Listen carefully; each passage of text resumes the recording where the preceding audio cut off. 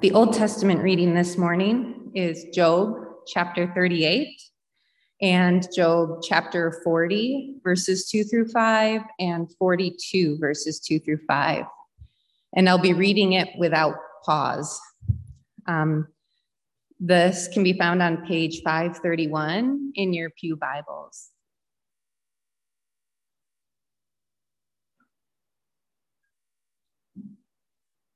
The Lord speaks. Then the Lord answered Job out of the storm.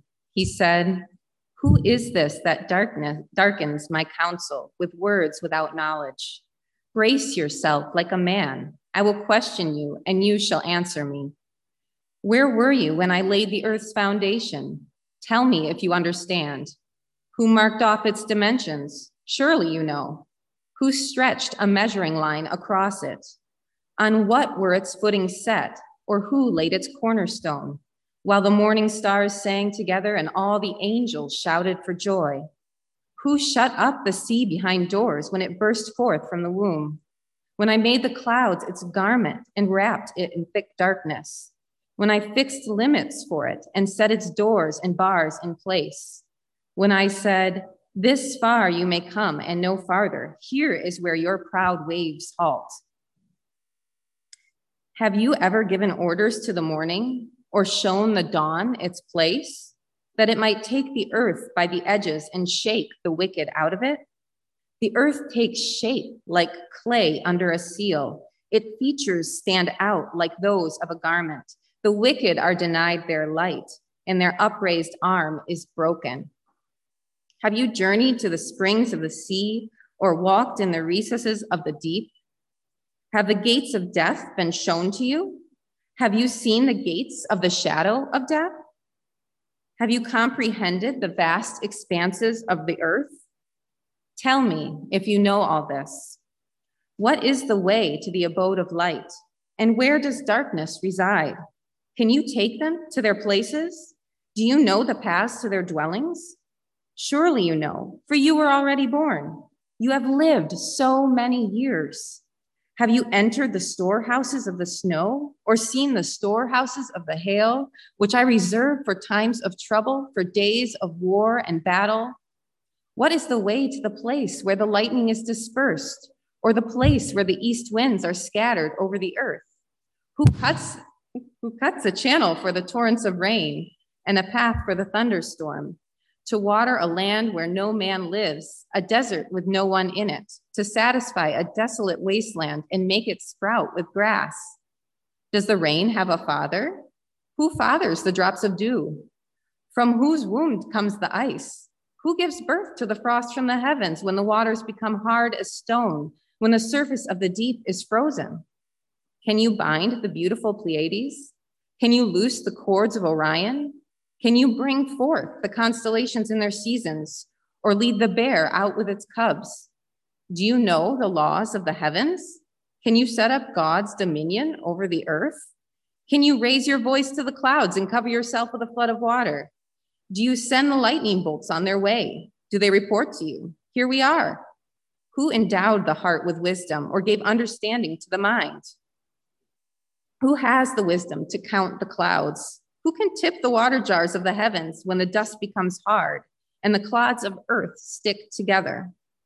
Do you hunt the prey for the lioness and satisfy the hunger of the lions when they crouch in their dens or lie in wait in a thicket? Who provides food for the raven when its young cry out to God and wander about for lack of food? Will the one who contends with the Almighty correct him? Let him who accuses God answer him. Then Job answered the Lord, "I am unworthy. How can I reply to you? I put my hand over my mouth. I spoke once, but I have no answer. Twice, but I will say no more. I know you can do all things. No plan of yours can be thwarted. You asked, 'Who is this that obscures my counsel without knowledge?' Surely I spoke of things I did not understand, things too wonderful for me to know. You said, 'Listen now, and I will speak. I will question you, and you shall answer me. My ears have heard you, but my eyes have seen you.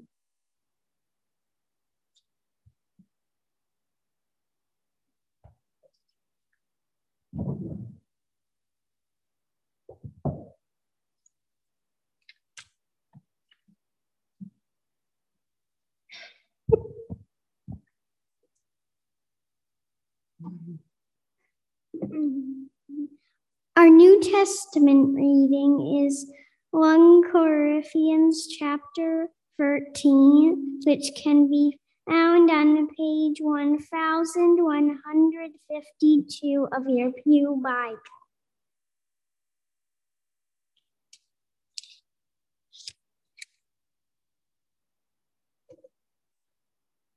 If I speak in the tongues of men or angels, but I do not have love, I am only a resounding gong or a clanging cymbal. If I have the gift of prophecy and can fathom all mysteries and all knowledge, and if I have a faith that can move mountains, but do not have love, I am nothing. If I give all I possess to the poor and give over my body to hardship that I may boast, but I do not have love, I gain nothing.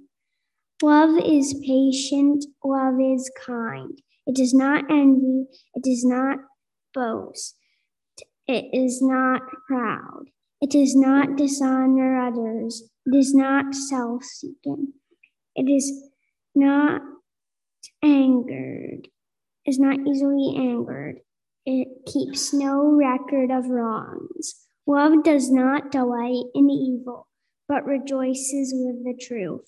It always protects, always trusts, always hopes, always perseveres. Love never fails.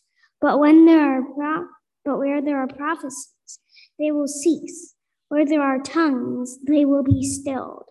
Where there is knowledge, it will pass away. For we know in part and we prophesy in part. But when completeness comes, what is in part disappears. When I was a child, I talked like a child. I thought like a child. I reasoned like a child. When I became a man, I put the ways of childhood behind. For now we see only a reflection as in a mirror. Then we shall see face to face. Now I know in part, then I shall know fully, even as I am fully known. And now these three remain, faith, hope, and love. But the greatest of these is love. This is the word of the Lord. Okay.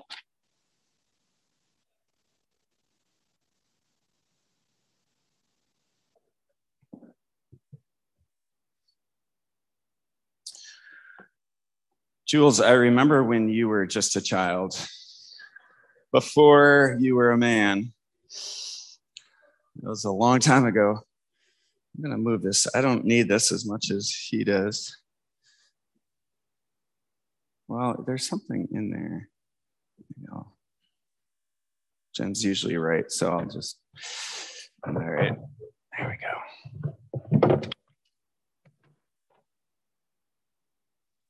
There's all sorts of stuff in there. It's a great mystery to you all who have never been up here. All right. Well, good morning, everyone. Everyone here in person, everyone worshiping with us from Zoom. Let's pray, and then let's talk about Job and suffering, and where is God in suffering? Someone be willing to get me a glass of water, maybe? It's just so, thanks, babe. Appreciate it. All right, let's pray.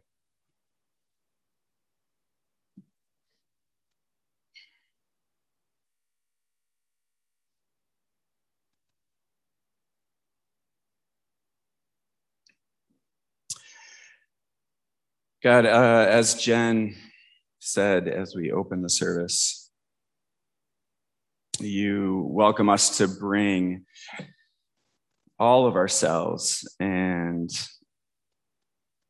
not just our faith and our gratitude and praise, but to bring into the space, to bring before you as well our doubt and our pain, our grief, our disappointment, even our despair. And Lord, we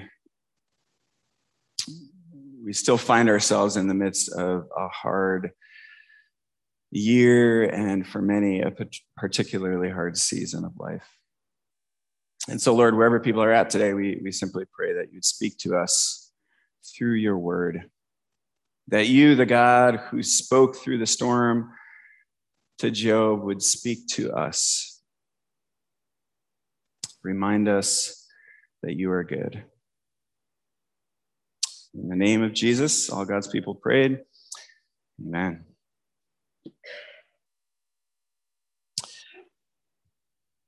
All right. Thanks, Jen.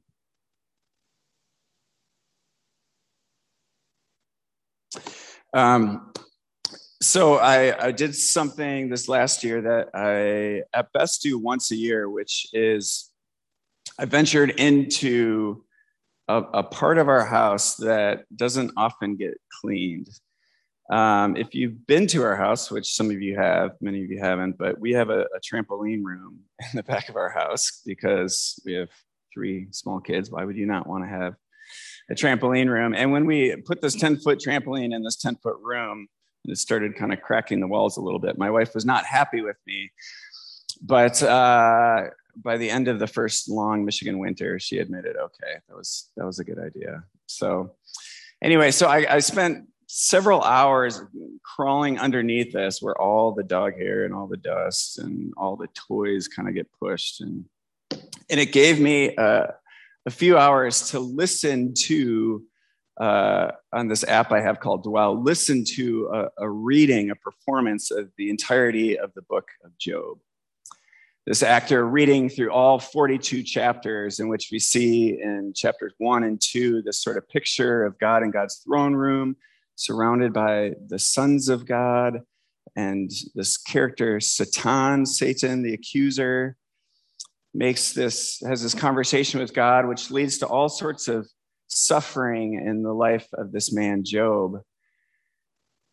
And most of the book, these chapters 3 through 37, are these series of dialogues with Job and these 3 fairly unhelpful friends talking about why Job is suffering, why this good man is going through so much pain.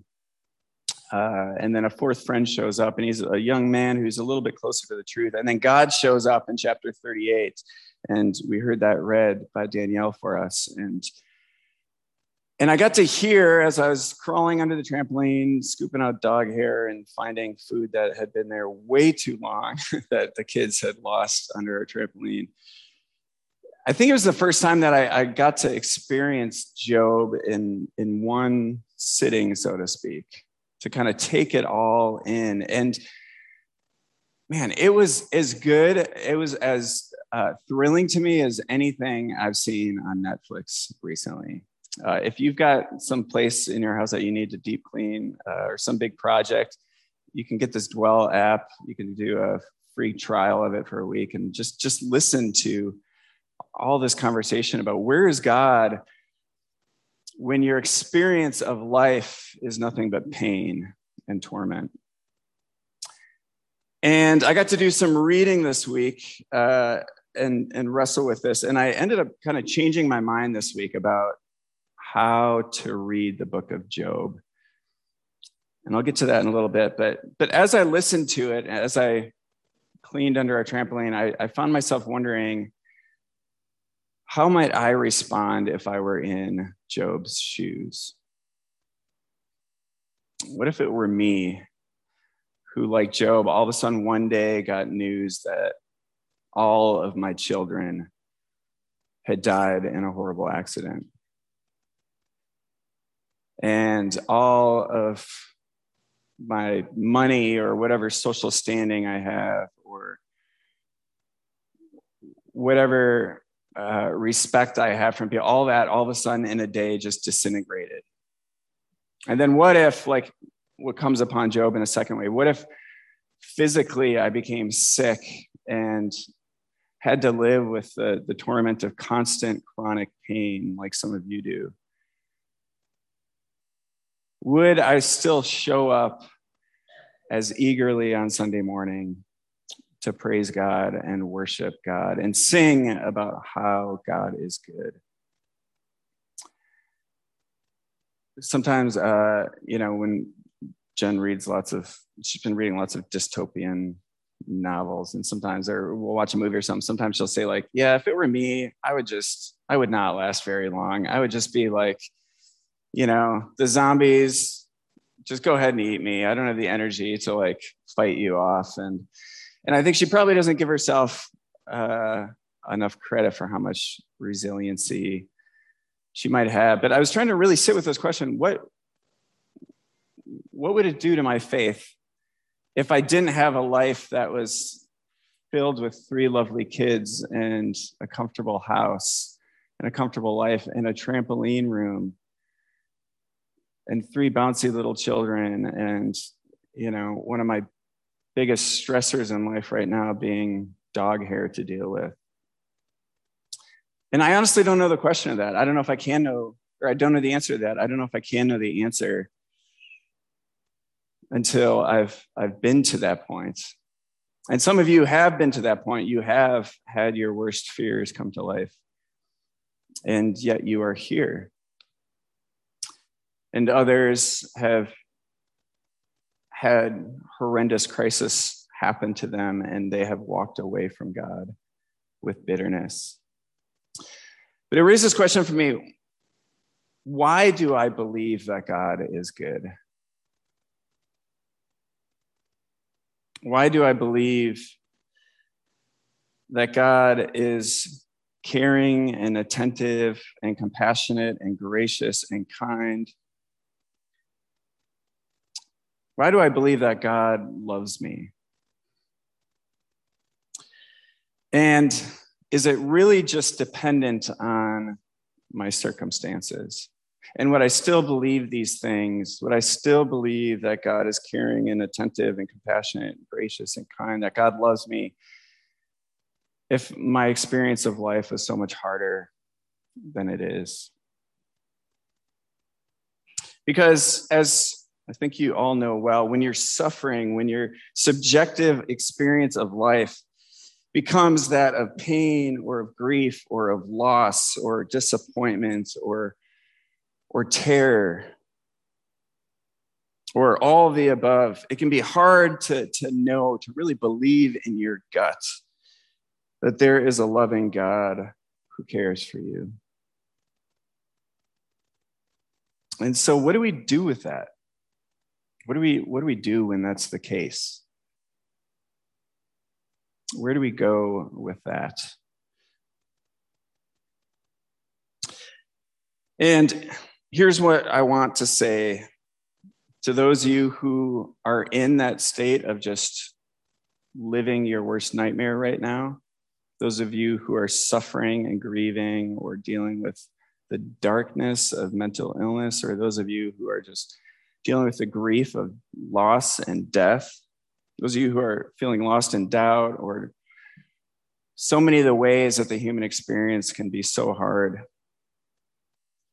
Here's what I've come to believe about God this week. This is my thesis, if you will, all right? So pay attention. The God who Job encounters in his great suffering is not a God who governs the universe from far off, obscure to us in mystery and inaccessible in person. No, the God of Job is a God who is close, who is intimately involved in the care of every part of God's creation, and who, like a loving parent, always simply desires our good.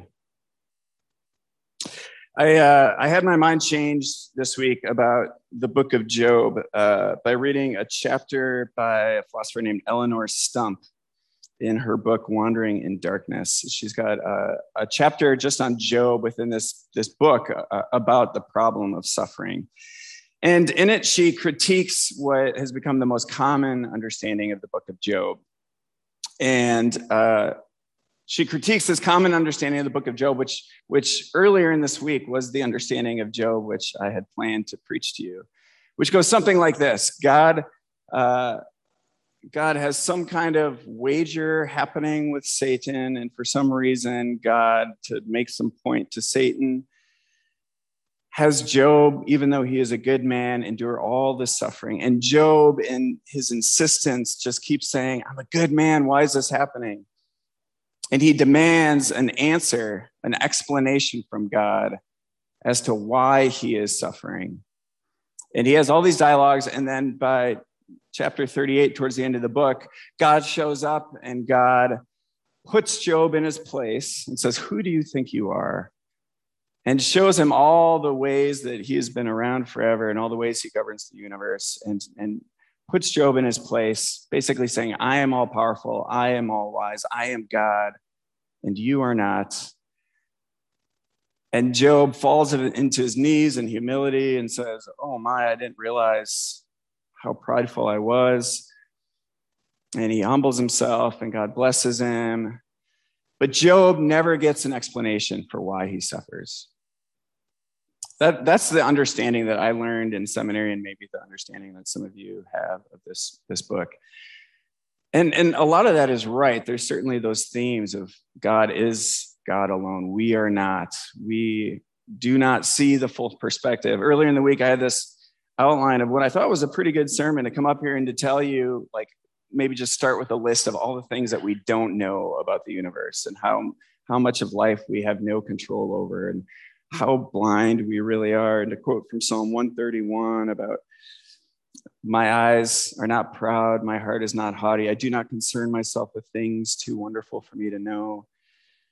And to call us to a certain humility, to call us to put ourselves in our place and to acknowledge that we just don't know the answer to the problem of suffering.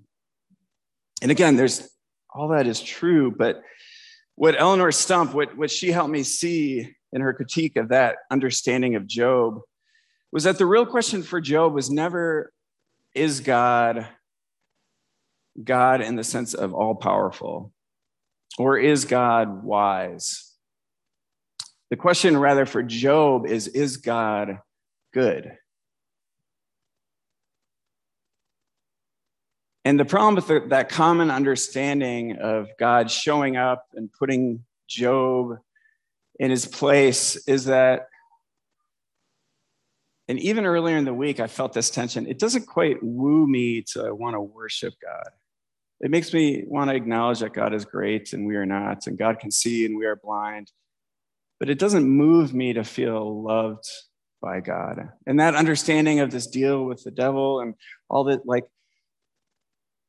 it doesn't help me believe that God loves me like a loving parent loves their child. And Stump says it completely misses what she says is the key to God's speech in the book of Job. Quick water break here. And here's what she says is the key to God's speech in the book of Job that we had read. She says, Job comes to understand not just that God is powerful and God is wise, but comes to believe, comes to see that God is good through what she calls the second person language of God's speech. So if you remember from English class, there's first person, I language, second person, you language, third person, he, she, they. She says, notice the way God describes God's interactions with even the inanimate things of creation. And I'll just kind of walk through and point out some of these things. So the Lord finally speaks to Job which in itself, notice, is a second person. God shows up. God, here's this dialogue among a few people, and God shows up and directly addresses Job and asks questions like, where were you when I laid the earth's foundation? Tell me if you understand. Who marked off its dimensions? Surely you know. Who stretched a measuring line across it? On what were its footings set? Or who laid its cornerstone? While the morning stars sang together and all the angels shouted for joy. Right there, we already have this picture of this kind of God delighting in God's creation, God participating intimately with God's creation, and doing it for the delight of creation itself, while the morning stars sang together and all the angels shouted for joy. And then he goes on, who shut up the sea behind doors when it burst forth from the womb? Notice the parenting image here, the mother image, God as mother, God giving birth to the sea. And some hear this. The common understanding, again, is that that God is, stressing how God subdues creation, who shut up the sea behind doors when it burst forth. And Stump says, no, think of it again more as parenting, in the way that a parent has to set boundaries. A loving parent will set boundaries on their child. When I made the clouds the sea's garment and wrapped it in thick darkness, when I fixed limits for it and set its doors and bars in place, when I said, here's that second person, right? God directly speaking to the sea. When I said, this far you may come and no farther. Here is where your proud waves halt. Stump says, God could have said, I declared. God didn't even have to, God could have just made it so that the sea's proud waves halt here. Or God could have declared, just publicly, impersonally, here is where the sea's waves will halt. But no, God speaks to the seas. You see the slight difference there?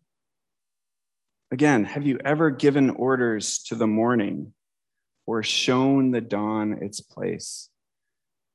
A parent who is guiding the dawn into its place, that it might take the earth by the edges and shake the wicked out of it. If you keep reading through these few chapters, you see again and again, God so intimately involved, interacting with God's creation, speaking to, and even these inanimate objects are responsive to this God. He asked Job, what is the way to the abode of light? Again, this parenting image, walking light to its home. Can you take them to their places? This picture of God almost holding Light's hand, walking along. Do you know the paths to their dwellings? Surely you know, for you were already born. You have lived so many years. Again, the parenting image. Does the rain have a father? Who fathers the drops of dew? From whose womb comes the ice? Who gives birth to the frost from the heavens? When the waters become hard as stone, when the surface of the deep is frozen. I could do this for a long time. It's all and I read this so many times. I love this speech, and so much of it I had memorized, like God's grandeur, God showing up and God asserting God as God. And yet I'd never seen this before. This second person, this God speaking to and with even the inanimate objects. Can you raise your voice to the clouds and cover yourself with a flood of water? Do you send the lightning bolts on their way? Do they report to you saying, here we are? And so what Dr. Stump ends up saying is that maybe what happens for Job, who, remember earlier when he's talking with his friends, says, I don't care if God is God. I don't care if God is all powerful. Even if God is God, but God is not good, Job vows that he will not submit to a God who is not good. He will not, even though that God is all powerful, he will not praise a God who is not good. And again, often this common understanding of this book that Stump critiques ends up saying, like, well, he falls on his knees and he praises even if he doesn't yet see that God is good. But Stump says, no, he does come to see that God is good. He is, in a sense, given an answer to the problem of suffering. And no, he doesn't. No, we don't get to see the big picture. We don't get to know why this happened or why that happened.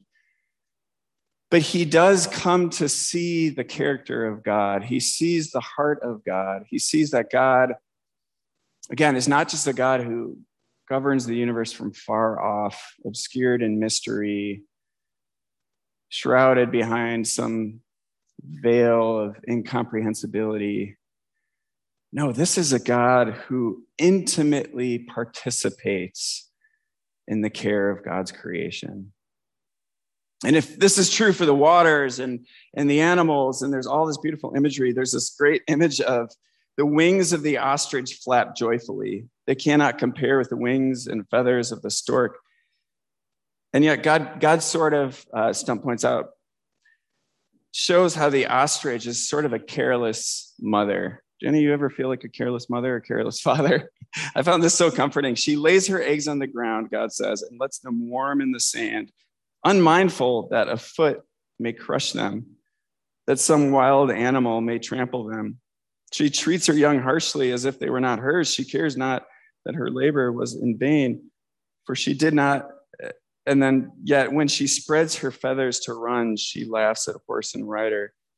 And again, it's this image of like this ostrich is struggling as a mother, and yet God sees to it. God is so intimately involved that God participates in the care, the protection of these little ones. And this, all this parenting imagery, all this, the immediacy of God so present with such loving care for creation, and God showing up to talk to Job. And some will critique, she says, that this speech sounds harsh. And yet she says, again, if you are a parent, you know that sometimes this is how you need to talk to your kids. That sometimes the soft, gentle approach doesn't communicate the love and concern you have for a kid in the same way that sitting your kid down and saying, you are out of line. Don't you know these things? That sometimes this is the form that loving parental address takes. That this is what convinces Job, not just that God is all powerful or that God is wise, but that God is good. And he falls to his knees and he prays a humble confession and he repents and he says this. He says, I spoke of things I did not understand, things too wonderful for me to know. You said, listen now and I will speak. I will question you and you shall answer me. My eyes, here's the line we ended on. My eyes had heard of you, but now, Job says, my eyes have seen you. I remember reading a biography on one of our professors at Regent College in Vancouver, a guy named J.I. Packer, who wrote books like Knowing God, well-known book in the 70s. And he passed away a couple of years ago, but he was still teaching classes in his late 80s, early 90s while we were students there. And he had a long career as a theologian. And in the biography of his life, I think it was in an interview with him, he talks about how he, for many years, was a Christian, and he, for many years, was a theologian even, and taught about God. And yet he said he didn't actually yet know God. And he distinguishes between knowing about God and knowing God. Of being able to talk about God, about being able to do theology, and having something like a personal relationship. Knowing this God and feeling known by this God. And he describes it. He said it was like I was standing outside a house with a window, and I was out in the cold and looking in this warm family scene. And he taught theology like that for many years, he said, standing on the outside, describing this warm, loving scene, but not personally experiencing it. And I think for many of us, maybe for some of you, you're at a point where you feel like, I'm convinced that God is real, that God exists. I'm convinced of the apologetics. I'm not convinced by the atheist or the agnostic arguments, and I believe that God is God and that I'm held accountable for my life, and there really is good and evil, and what we do matters. And you show up because God is the creator and you are a creature. And yet, there's still something different between that and knowing a God who is caring and compassionate and kind and loving. And feeling close to that God and knowing that God doesn't just feel that way vaguely towards others or towards the universe, but that God feels that way towards you. One of the amazing things in Job is that gets lost is that God shows up and God speaks. Again, that Job says, my ears had heard of you, like looking in from the outside, but now my eyes have seen you. That shift from knowing about to actually knowing, to firsthand experience. And I have never been lifted up into the whirlwind, into a storm, and God doesn't have a body, right? So it's not as though Job saw God with his eyes in the sense of light reflected, off the way the mechanics of our eyes work. But there was some kind of intimate personal experience there enough for Job to say, now I have seen you. When we sit down for meals as a family, we give the kids this option. We can say, okay, do you guys want to do talking prayer? Or do you want to do singing prayer? Or do you want to do listening prayer? And they always go movie prayer, which they kind of made up, and we have to tell them that's not really a thing. Apparently movie prayer is like you think of your favorite scene in a movie and then you say amen.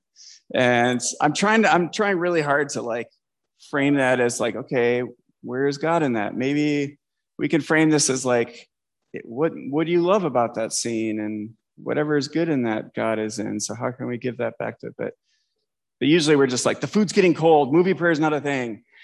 Just pick one of the other three options. And so when they pick listening prayer, it's so fascinating to me because we'll sit and we're lucky if we get to a minute, and usually like two of the three of them are still and one's like chomping on chips or rattling something. But we usually preface it by saying like, okay, we're going to sit and we're going to pray. We're going to, prayer is talking to God. Sometimes we talk, but sometimes we let God talk and we're just going to listen. And we sit for a minute in quiet. Those of you who have been coming to the Sunday evening Vespers, we've been doing this. We were doing this for those 4 weeks for 5 minutes at a time. And I would say to them, we listen for God to say something to us, and we don't hear God's voice with our ears. Usually that hasn't been my experience, but we hear God's voice in our hearts and in our minds if we really are still enough, if we quiet ourselves, if we slow down, and if we stop. If we show up, if we want badly enough, like Job, to have an encounter with God. And then we listen for a minute, and then we say amen, and then I'll ask, so what do you think God might have been saying to you? And then we'll usually check in and say, like, it sounds like God said, God loves me forever and ever and ever. And we'll say, that sounds like something God would say. If it's something like God says, Hazel needs to go to bed early at night, we'll say, like, I don't know if that's what God, I wonder if that's what God would say. But it's amazing the ways that God shows up And it's amazing the way, even for me, even if it's just 30 seconds or 40 seconds, that I can just hear a word like peace, my peace I give you. Or just a feeling sometimes of comfort. Sometimes it's inarticulate. It's that groans too deep for words. But in my experience, God speaks. God shows up. And maybe you haven't felt close to God in a long time. I guess the first question I would ask is, are you showing up? Are you putting yourself in that position to hear God speak? And sometimes we do. There is something called dark night of the soul, which is not just that you're ignoring, your spiritual disciplines. You actually are faithfully showing up, and yet you've been going through a long season of experiencing God as silent. And if that's where you're at, I want to encourage you to just keep course, keep listening. That is an experience well known by God's people in the scriptures, and that you are not alone in that. But keep showing up and keep waiting on God. But what does it mean for us to live serving a God who isn't just the great God of the universe, who isn't just all wise and all knowing, but a God who loves us so dearly, more than any parent has ever loved with tender love their child? And I'll end with just one story that came to mind as I was thinking about this parenting imagery that God shows Job, the loving care through which God governs the universe. And there's still all sorts of unanswered questions in this, right? We could talk about the opening chapters and the epilogue, and it's really interesting. Just quick side note, Eleanor Stump, this is a sermon for next time we get to Job maybe, but she even reinterprets that wager between God and Satan, as through this same God as loving parent. And it's interesting, she notes some of the details, like Satan is described as one of these sons of God, whatever that means, who show up, and it's this family setting, and he shows up and God says, "Where have you been?" He says, "Coming and going." And God says, "Have you considered my servant Job?" And Stump goes through showing how this is a loving parent who has this restless child who's not fully reconciled, who's still connected to the family, but not fully recognized, and who's coming and going, but with this restlessness. And perhaps God is a loving parent, and pointing to Job is trying to show Satan that, don't you see the goodness? Don't you see my goodness, my love? And Satan snaps back. Anyway, it's fascinating how even that, she says, isn't just to be written off as like some primitive opening. But what if we take those chapters with the same seriousness, the same, approach them assuming the same artistic, literary, theological sophistication as the rest of the work? What does it look like for us to live into this belief that God loves us as any father or mother or parent has ever loved a child? And so I'll end with this story of Walter Wangerin. He has a beautiful little book called Letters from the Land of Cancer. And he begins by telling the story of being diagnosed with cancer and being given a short time to live, and all that stirred up in him. And he talks about coming back to these early childhood experiences, growing up in a cold, uninsulated farmhouse in Edmonton, Alberta, shout out to Jen, in the middle of winter, and memories of lying sick in their attic. They were the kind of farm family and lots of kids, and him being in his bunk in the corner and being sick and lying awake through the night, just tormented with pain, and being this little boy. And he says, since he was diagnosed with cancer, he keeps coming back to the memory of his mother walking up the steps into the attic, of hearing him crying in the night and coming. And he says the lamplight spilling off the walls, and his mother coming with her gown and her sleeping gown, and sitting next to him and singing him these simple lullabies of what is it? I am Jesus, precious child, and how he writes about how in his battle with cancer, these songs from his youth and this image of his mother keep coming back to him and comforting him. That image of God, he says, in the voice of his mother's singing.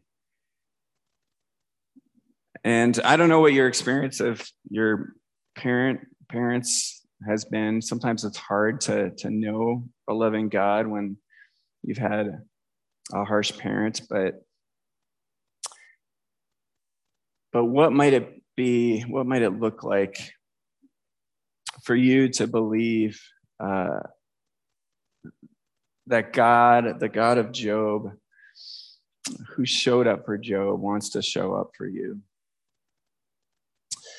Let's pray together.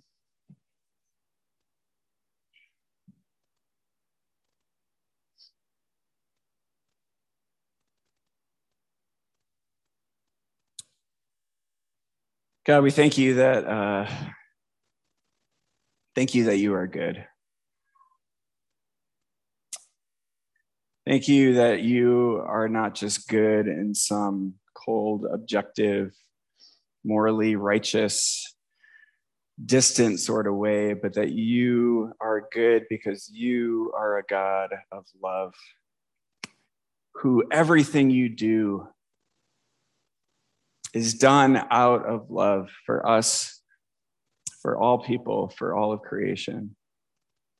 And that even the mystery of suffering, even the mysteries about judgment and death, Lord, all of these things, help us to hold them in the context of an awareness of your great loving kindness, of your intimate participation, that you are the one who is, as Augustine says, nearer to us than we are to ourselves, that you are the one who holds our hearts at every pumping heartbeat, that you are the one who sustains our every breath. Even in those moments in life where grief is so hard and heavy that our breath feels stripped from us. Lord, remind all of us today that this is your character. And give us the faith and the hope and the love that Job came to experience by seeing your face. We pray these things in the name of Jesus. Amen.